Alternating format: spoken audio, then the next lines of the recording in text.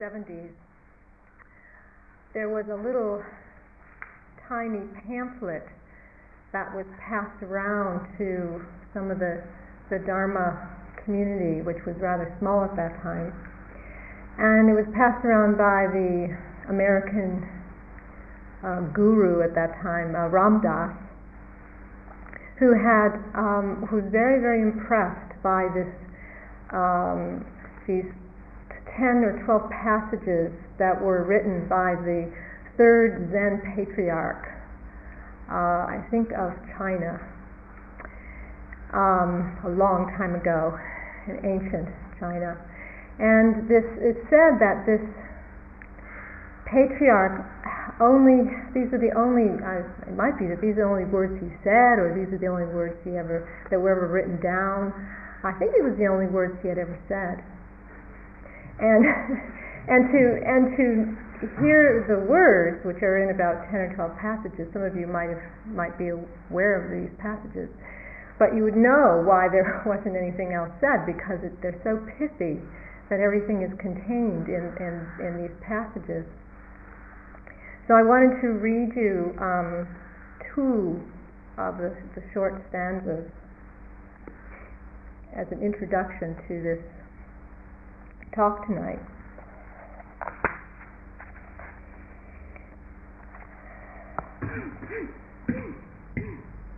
The great way is not difficult for those who have no preferences.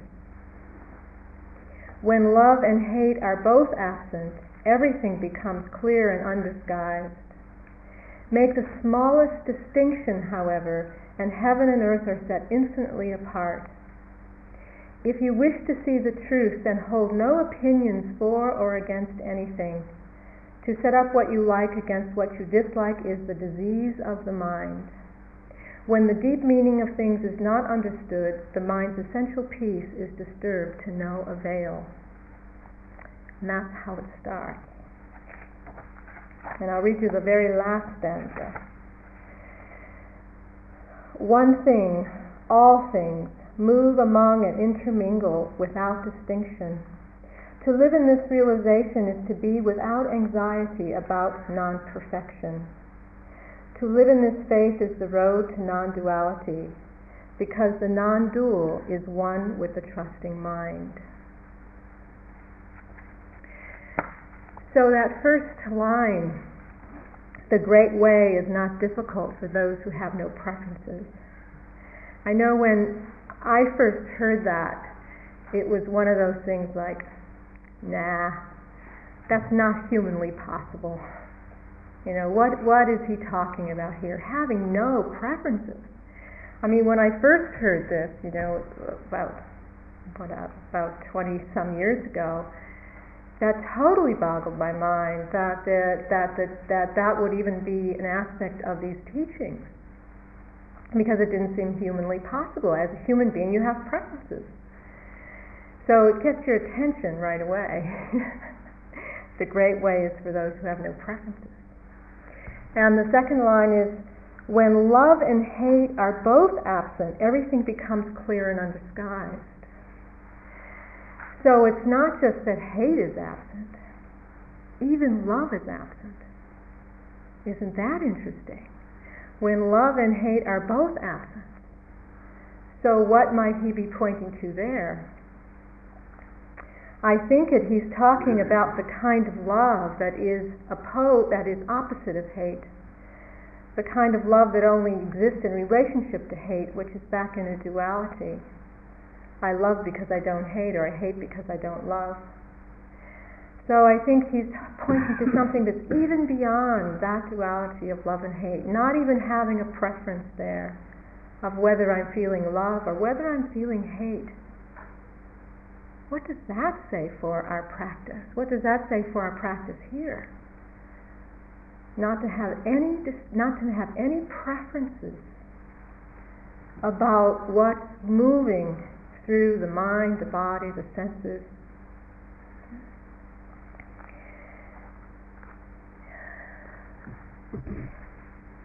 There's a book in the Pali Canon. The Pali Canon is the are the texts that hold the Buddha's teachings. And there's one book called the Majjhima Nikaya, which is the middle-length sayings of the Buddha. And there's a passage in the Majjhima Nikaya where someone approached the Buddha and asked him to summarize his teachings in one phrase. And the Buddha replied that he could. And he told him this. This is the Pali is Sabbe Dhamma Nalam Abhini Visaya.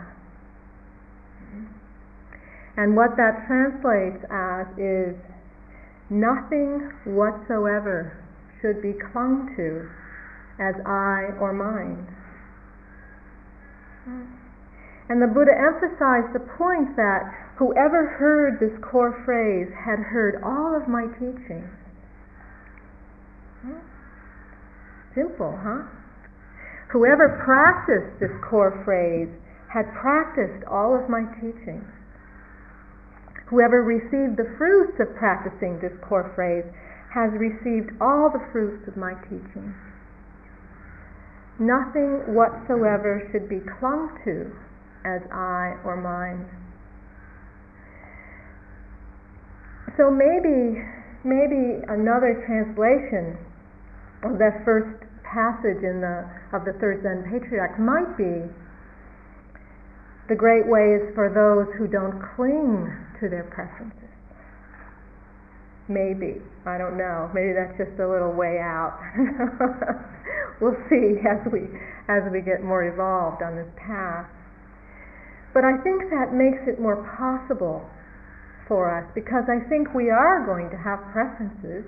You know, there are things we kind of like, things we don't like. But is that really the problem? Is the problem so much in the liking or the disliking?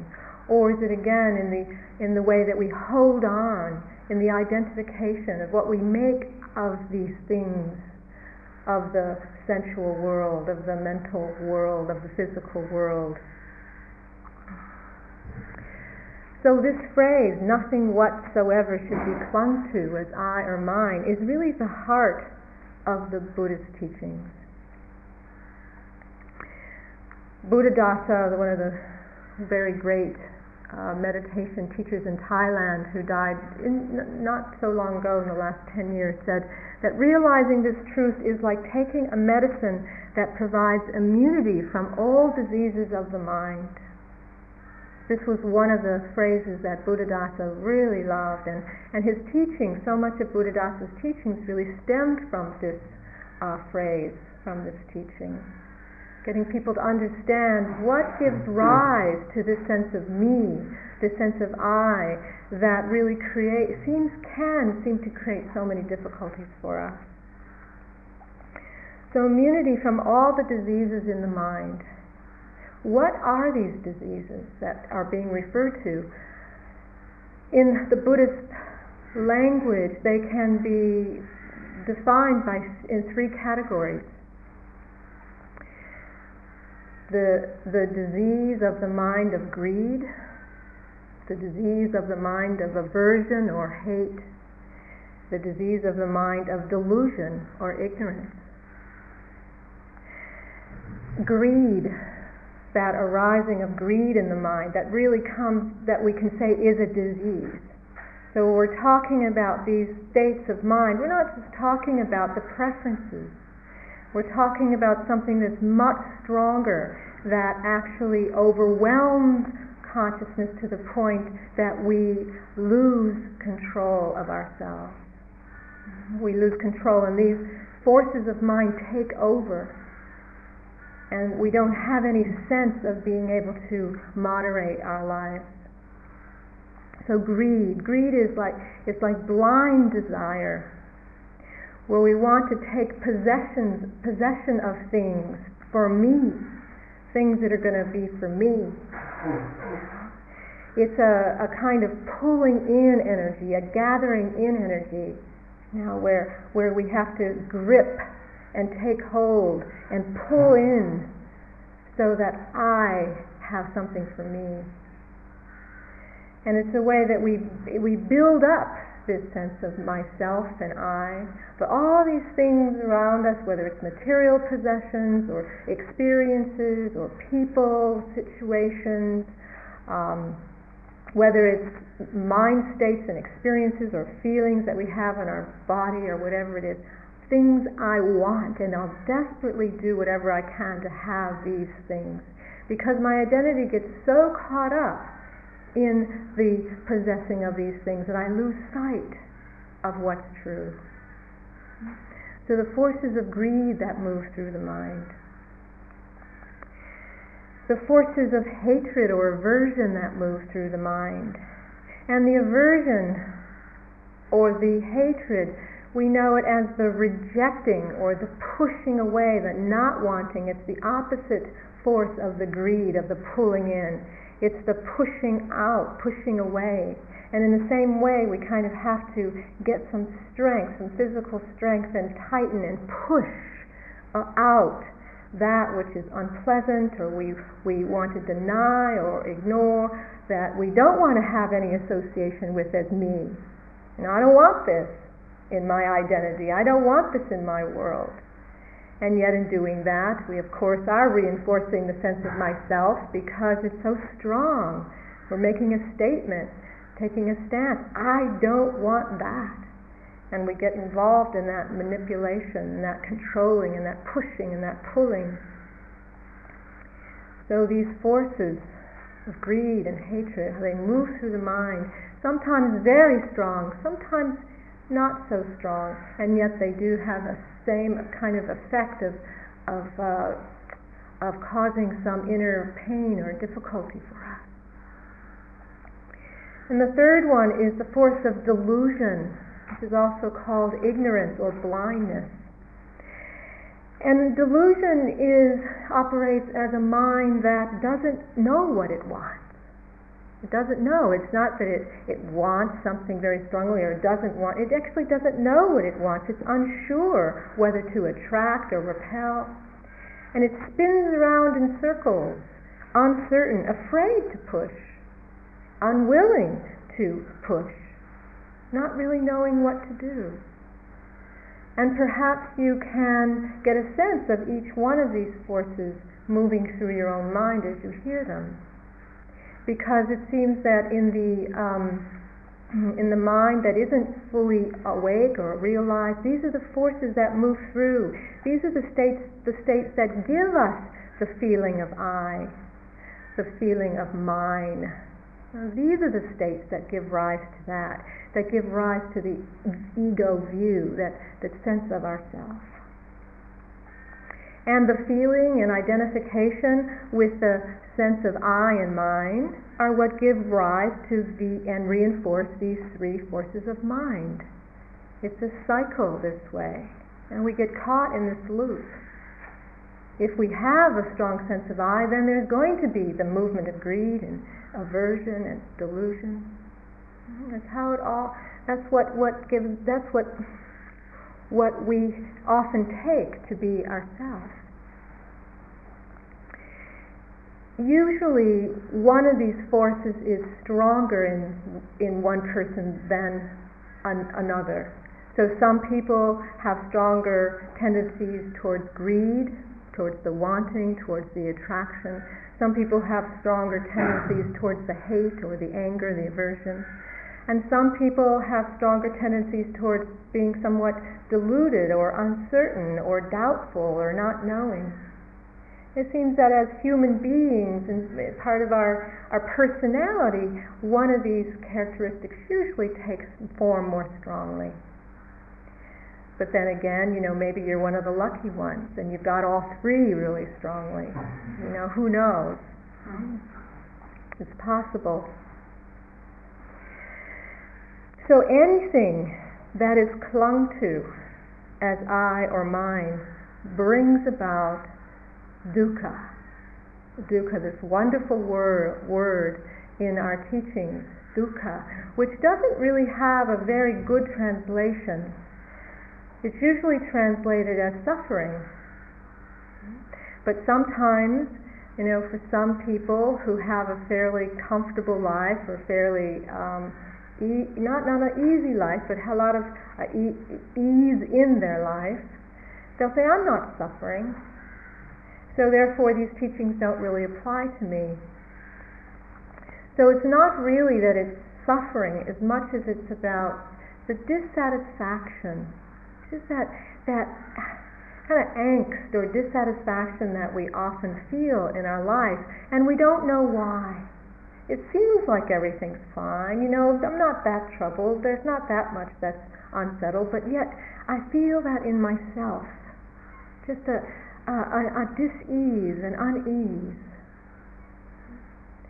which comes about because there isn't the clear seeing into the nature of things.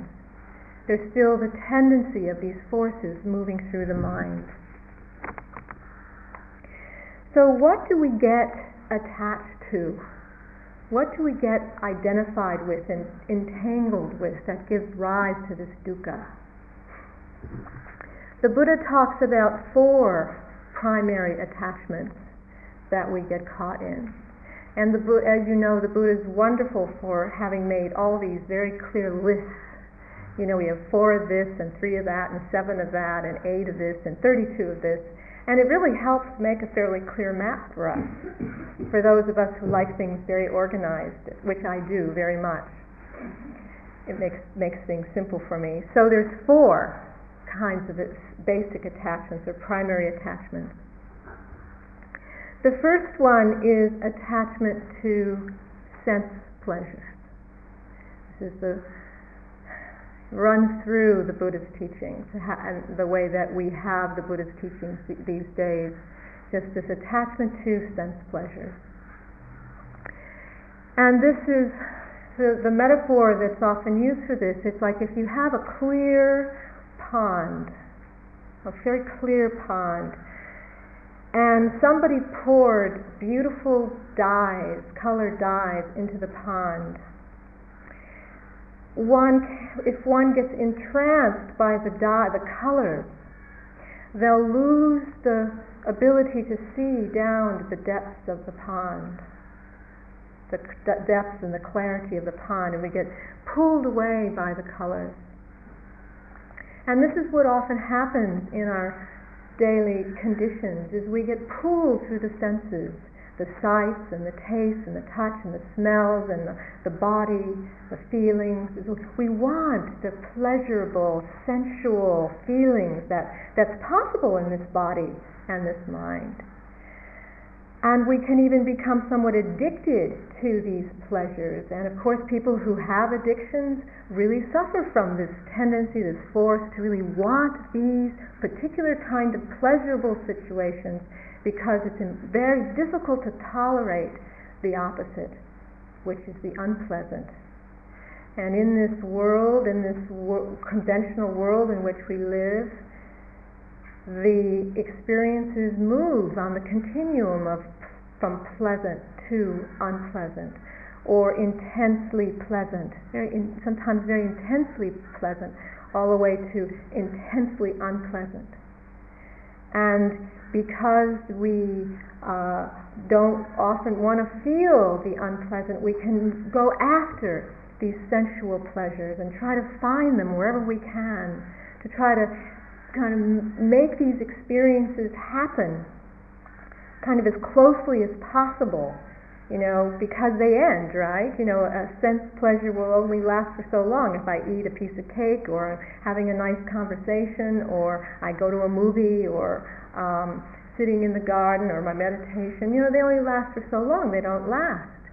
They come to an end, like all things. So usually what the mind does is, it's over.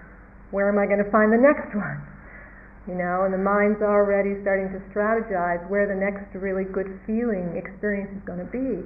And if we can get enough of those experiences lined up, then perhaps we'll feel happy and satisfied for a longer period of time. The only trouble is it doesn't work.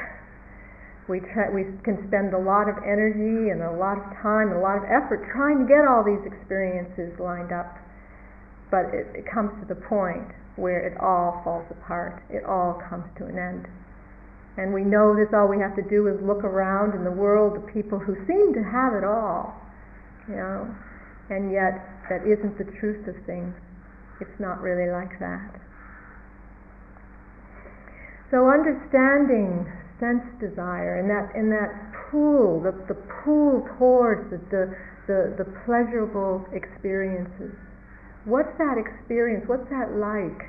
How can we identify that so we know that within our own mind and own being, so that we can feel the pull as it starts to happen and have some understanding and wisdom that thing that I'm being pulled after isn't necessarily going to be the thing that's going to make me ultimately happy.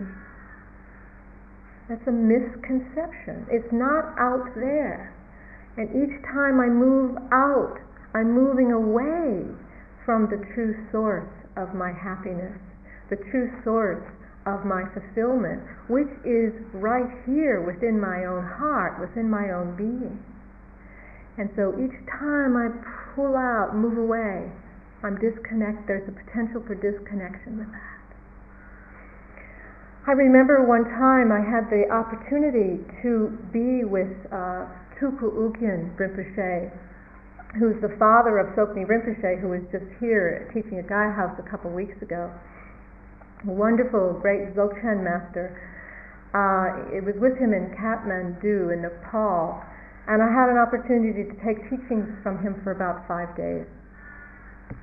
And in one of the teachings, he was teaching about this movement of grasping, movement of clinging on to something that we think is going to bring us fulfillment. And Rinpoches, perhaps if you've been with them, when they teach, they usually use all the different ornaments and things that are around to use examples and to make things more real for them. So on his platform where he was sitting in the small room was a beautiful teacup, china teacup, that he takes his tea in. It was sitting there as for his tea, and really exquisite teacup. So he picks the teacup up and he puts it in his hand and holds it up and he says, it's all translated with a translator there, but he says in Tibetan, translated in English, to look at this teacup. And I'm looking at it, and I'm just seeing, wow, what a teacup. It's really just the finest china and hand-painted designs on it, just delicate and fragile and exquisite. And he's holding it up and he said, now attachment is when the mind starts to move towards it and likes it, thinks it's beautiful. And I went, oh, that's, because I could just see, I was right there before he said anything. I thought, oh, there it goes. There's my mind just moving. Boy, I wonder where he got that. I should have a teacup, in my house that's beautiful. Why don't I also, treat myself to having a teacup as beautiful as that teacup and so delicate? And he said, whoa. He said that movement of liking is the beginning of the clinging, is the beginning of the attachment. The attachment is when it actually kind of, one grabs onto it and takes it, and as if I would get up and rush over and said, yeah, I want that, can I have that? A little more intensified, that attachment. But just the movement of the liking. At the time, I noticed that I didn't believe him. My mind started to doubt the teaching. I thought, no, that can't be attachment or clinging or attachment. I said, all I was just liking it. I just had a preference for it. And yet over the years, this is about 10 years ago, over the years I couldn't stop thinking about that teaching. It just kept working on me so that whenever I would see something that I liked, I'd go, oh. And I would just feel the energetic pull. I'd feel the energetic response each time, and I had to watch it. I had to look at it and not deny that perhaps that might be the beginning of that movement of falling out, thinking that that thing is going to do it for me, or that thing is going to complete me in some way, that thing is going to enhance my good feeling about myself in some way, rather than realizing that everything is perfectly, quietly at home in place already. I don't really need anything. So wonderful teaching. The Buddha said, "What is beautiful in the world remains so, but the wise one no longer strives after it." What is beautiful in the world remains so, but the wise one no longer strives after it. And so sometimes we can think that when we really understand the teachings of letting go and non-clinging, that there's no more beauty. But nothing changes. It just means that tendency to want to hold on is no longer causing suffering or difficulty. It drops away, and one is resting quietly within oneself. So one form of attachment to sense pleasure. The second attachment is the attachment to views and opinions. And as we know, all we have to do again is look around the world and we see that this is the one too that causes so much suffering for us all. Attachment to views and opinions, all the conflicts, all the war, and all the ramifications from the opinions and views of those who are in power and leadership. And it doesn't even have to be to that extent. We just look within our own lives, our own relationships, our views and opinions. The Buddha pointed out in one of his teachings, he said, one problem with having views and opinions is that there will always be somebody else who has another view and opinion. So you will have a conflict if you hold on to your view. And the Buddha stated that again and again in his communities during the time he was teaching. He says, what is the point of asserting your views? You're going to just run in to others, and it's going to create disharmony and pain and conflict. So let go. Hold your views and opinions lightly. Not that you're not supposed to have them. Again, not to cling, not to hold on tightly. Let them arise lightly as they do. So getting a sense of what that means. What's the difference between the beautiful experiences arise or the views and opinions arising, but not holding on. Not holding on for dear life as if they mean something that's going to make such a difference in this world. The third attachment is the attachment to rites and rituals, which is an interesting one, because what this means is that in the end, everything has to go. We can't even hold on to our practices. We can't even hold on to the meditation techniques. We can't even hold on to the teachings. And particularly during the time of the Buddha, there were a lot of different sects that had a lot of ritual in them. And he could see through that, he could see the emptiness of it, and say, even that has to go. One has to go deeper. One has to go below that. One has to see that the emptiness that's here right now, that we don't need to hold on to anything as I or mine, or that's going to give me anything, that I am complete. I am independent of all things. So in our tradition, in the Vipassana tradition, we don't have so many rituals. There are many more rituals in the Zen tradition, in the Tibetan traditions. We're kind of the stripped down version of Buddhism, the kind of the bare bones of this is how the tradition has come over in the West. And sometimes people find that even a little boring, say, well, can't we have a little more ritual, some drums or some cymbals or maybe a little dancing or some chanting or something. But for the most part, we've pretty much left the rituals behind and stayed pretty much with the sitting and the walking and the sitting and the walking, and see what can be revealed in that form. And the fourth attachment is the one that's most difficult of all. And this is the attachment to the idea of a self. The attachment to an idea of a self. And this idea, or we sometimes call it this view of a self, or ego view, self view, sense that the self is so solid and substantial. It's such a conditioned view. Of course, it's something that we are told about and influenced by from the time we are born, and it's deeply held within the psyche.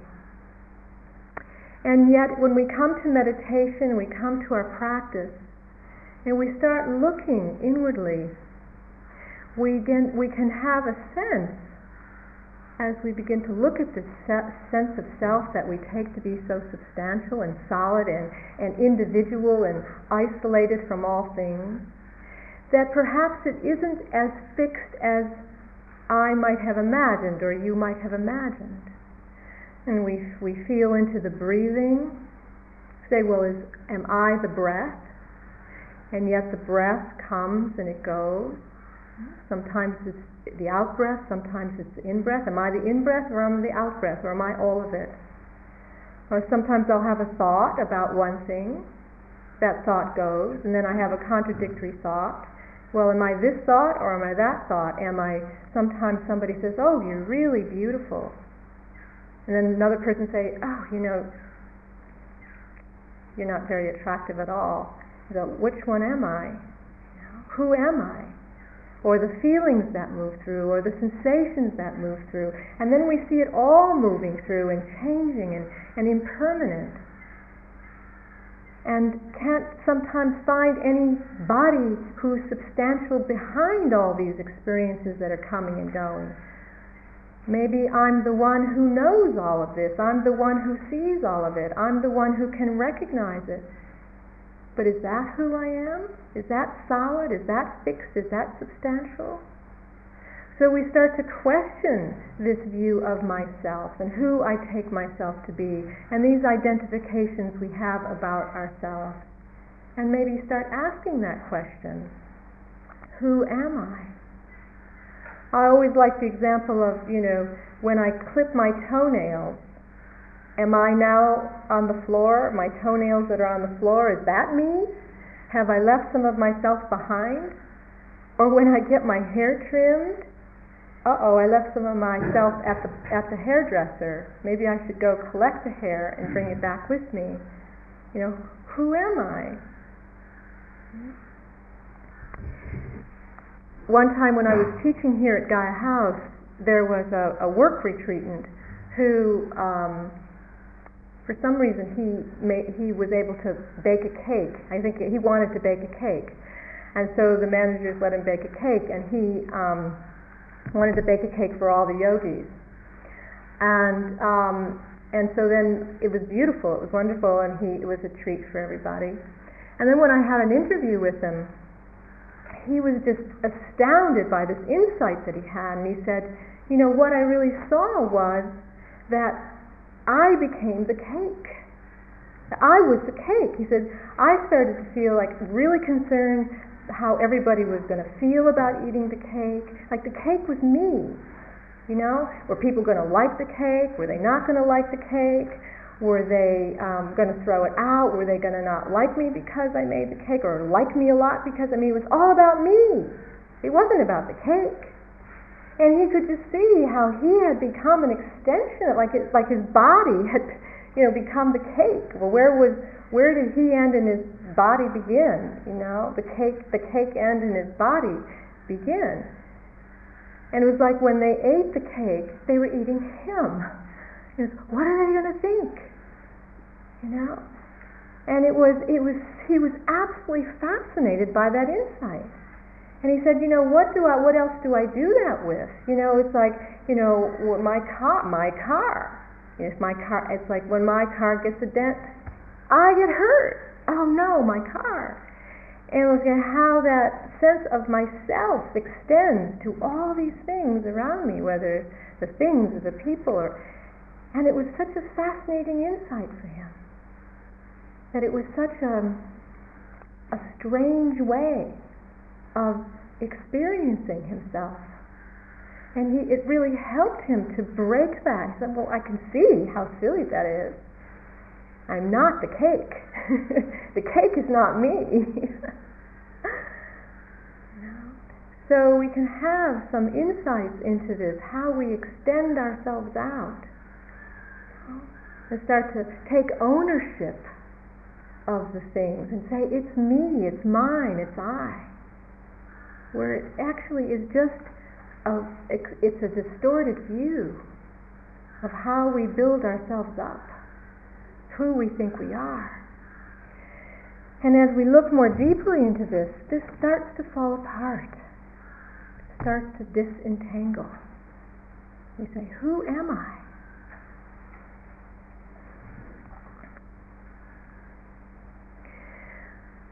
I was doing a retreat with the Sokni Rinpoche, the son of Tuku Ugin, about 3 weeks ago in California. And I found his teachings extremely inspiring. And one thing that Sokni said was, we've lost the beauty of magic. He said, if we understand things aren't really the way they appear, there is a lightness in the mind. We've lost the beauty of magic. Well, what does this teaching mean? I found this very inspiring, this teaching. He went on to talk about an example of a flower, taking a flower, and he held up a flower, and he said, if we can appreciate a flower for what it is, that's fine. Otherwise, we might want too much from it. Because usually what we're saying is, I want the flower to provide me with some kind of pleasurable experience. And then in a way we're not really able to appreciate the flower just for what it is in its own nature. But it becomes something that has to give me an experience of feeling better in myself. Because what happens is then the flower dies. It changes and it dies. And then what happens to my relationship to that flower? I don't like it anymore. It's not giving me what I want. I discard it. I reject it. And yet it's only the ego mind, it's only this conceptual mind or the mind of self that assigns these levels of satisfaction and dissatisfaction onto something. Or that it's going to give me a good feeling or it's going to make me disappointed. It's only the ego mind. It's only my mind that's doing that. Because everything has its own nature. Everything comes into birth, everything stays for a period of time, sometimes very quickly, just an instant, like a thought, sometimes a little bit longer, and then it dies away. This is the relative truth of this world in which we live. And at this level of this conventional relative world, can we appreciate all phases of this nature? Or do we have to demand that the objects only can be one way, because when they're like that, then I feel satisfied, and when they're not like that, I don't want it. I want to reject it. Can I enjoy the flower even when it's dying? Can I enjoy the flower even when it starts to wilt and the petals start to fall off? Because if I can, then there's a relationship a true relationship, then there is a dynamic connection with the nature of that thing. I'm not imposing my likes and my dislikes, my preferences and my demands and saying it has to be this way and not that way. I am in relationship with nature itself. It's only ego that says, but I like the bloom, so bloom. You have to be like that, or I don't want these flowers in my house. Which, we do. We always take the dead flowers and throw them away. I mean, but sometimes have you just watched something start to disintegrate and been able to come into this very alive relationship with that changing thing, whatever it is, and just stay very present to appreciate that nature in all of its phases and all of its changes. Can we do this? I think we can do it with things like nature or with flowers or with things that maybe we can have that more simple relationship with. But what about people, our relationships? What about our bodies? These bodies that are aging and changing, getting sick. I don't like you when you're like this. I only want you when you're well, when you're strong, when you're beautiful, when you're energetic, when you're responding the way I like you to respond. All these demands that we place upon the nature of things.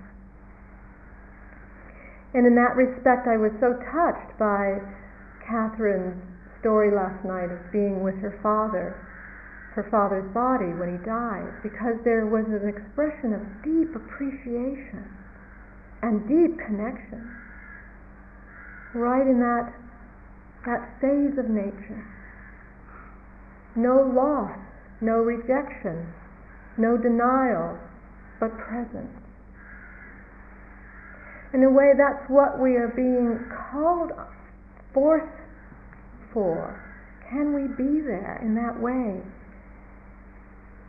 Because otherwise it's ego that says, it's not bringing me what I want. I'm not getting what I want from this experience. And it's actually very difficult to have spiritual perception of things when everything is so governed by our ego's preferences. If we're so fixed in our ideas about what we like and what we don't like, and we're operating out of those ideas, how can we truly awaken to the subtleties of the mystery, of the magic, the beauty of the magic that's here, right now, right here as we sit here together?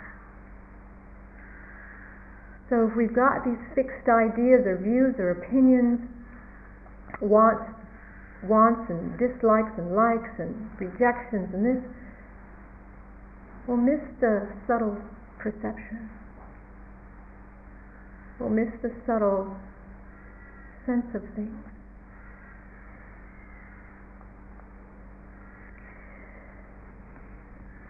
So he says we expect too much from things. We expect too much from objects. We expect things and people to provide these good feelings for us. We expect experiences to provide these feelings that we want. And yet it's only our mind. It's only our mind making these demands.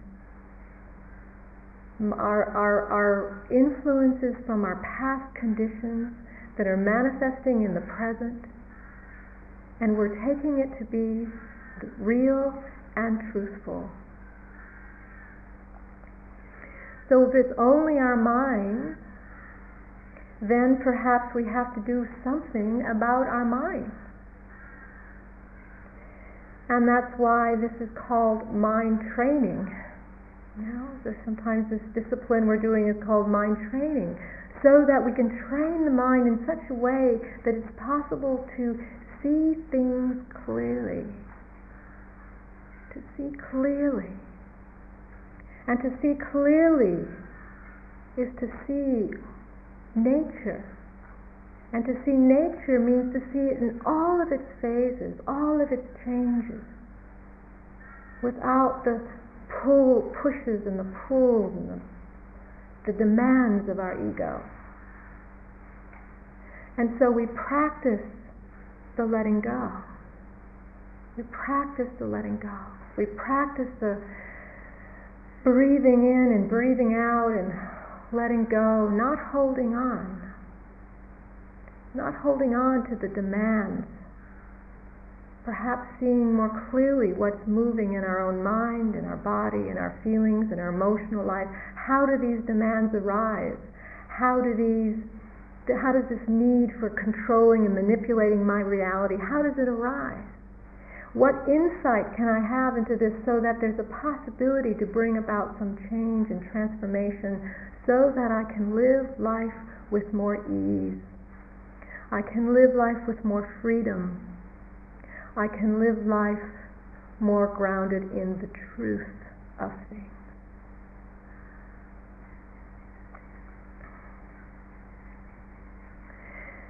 When the Buddha talks about the one who is realized or the one who is noble, he says, he, but I'm going to change it, he or she abides independent, not clinging to anything in this world. He or she abides independent. That means independent. One is not dependent on anything for their fulfillment, their happiness, but one knows where happiness abides. One knows where peace abides.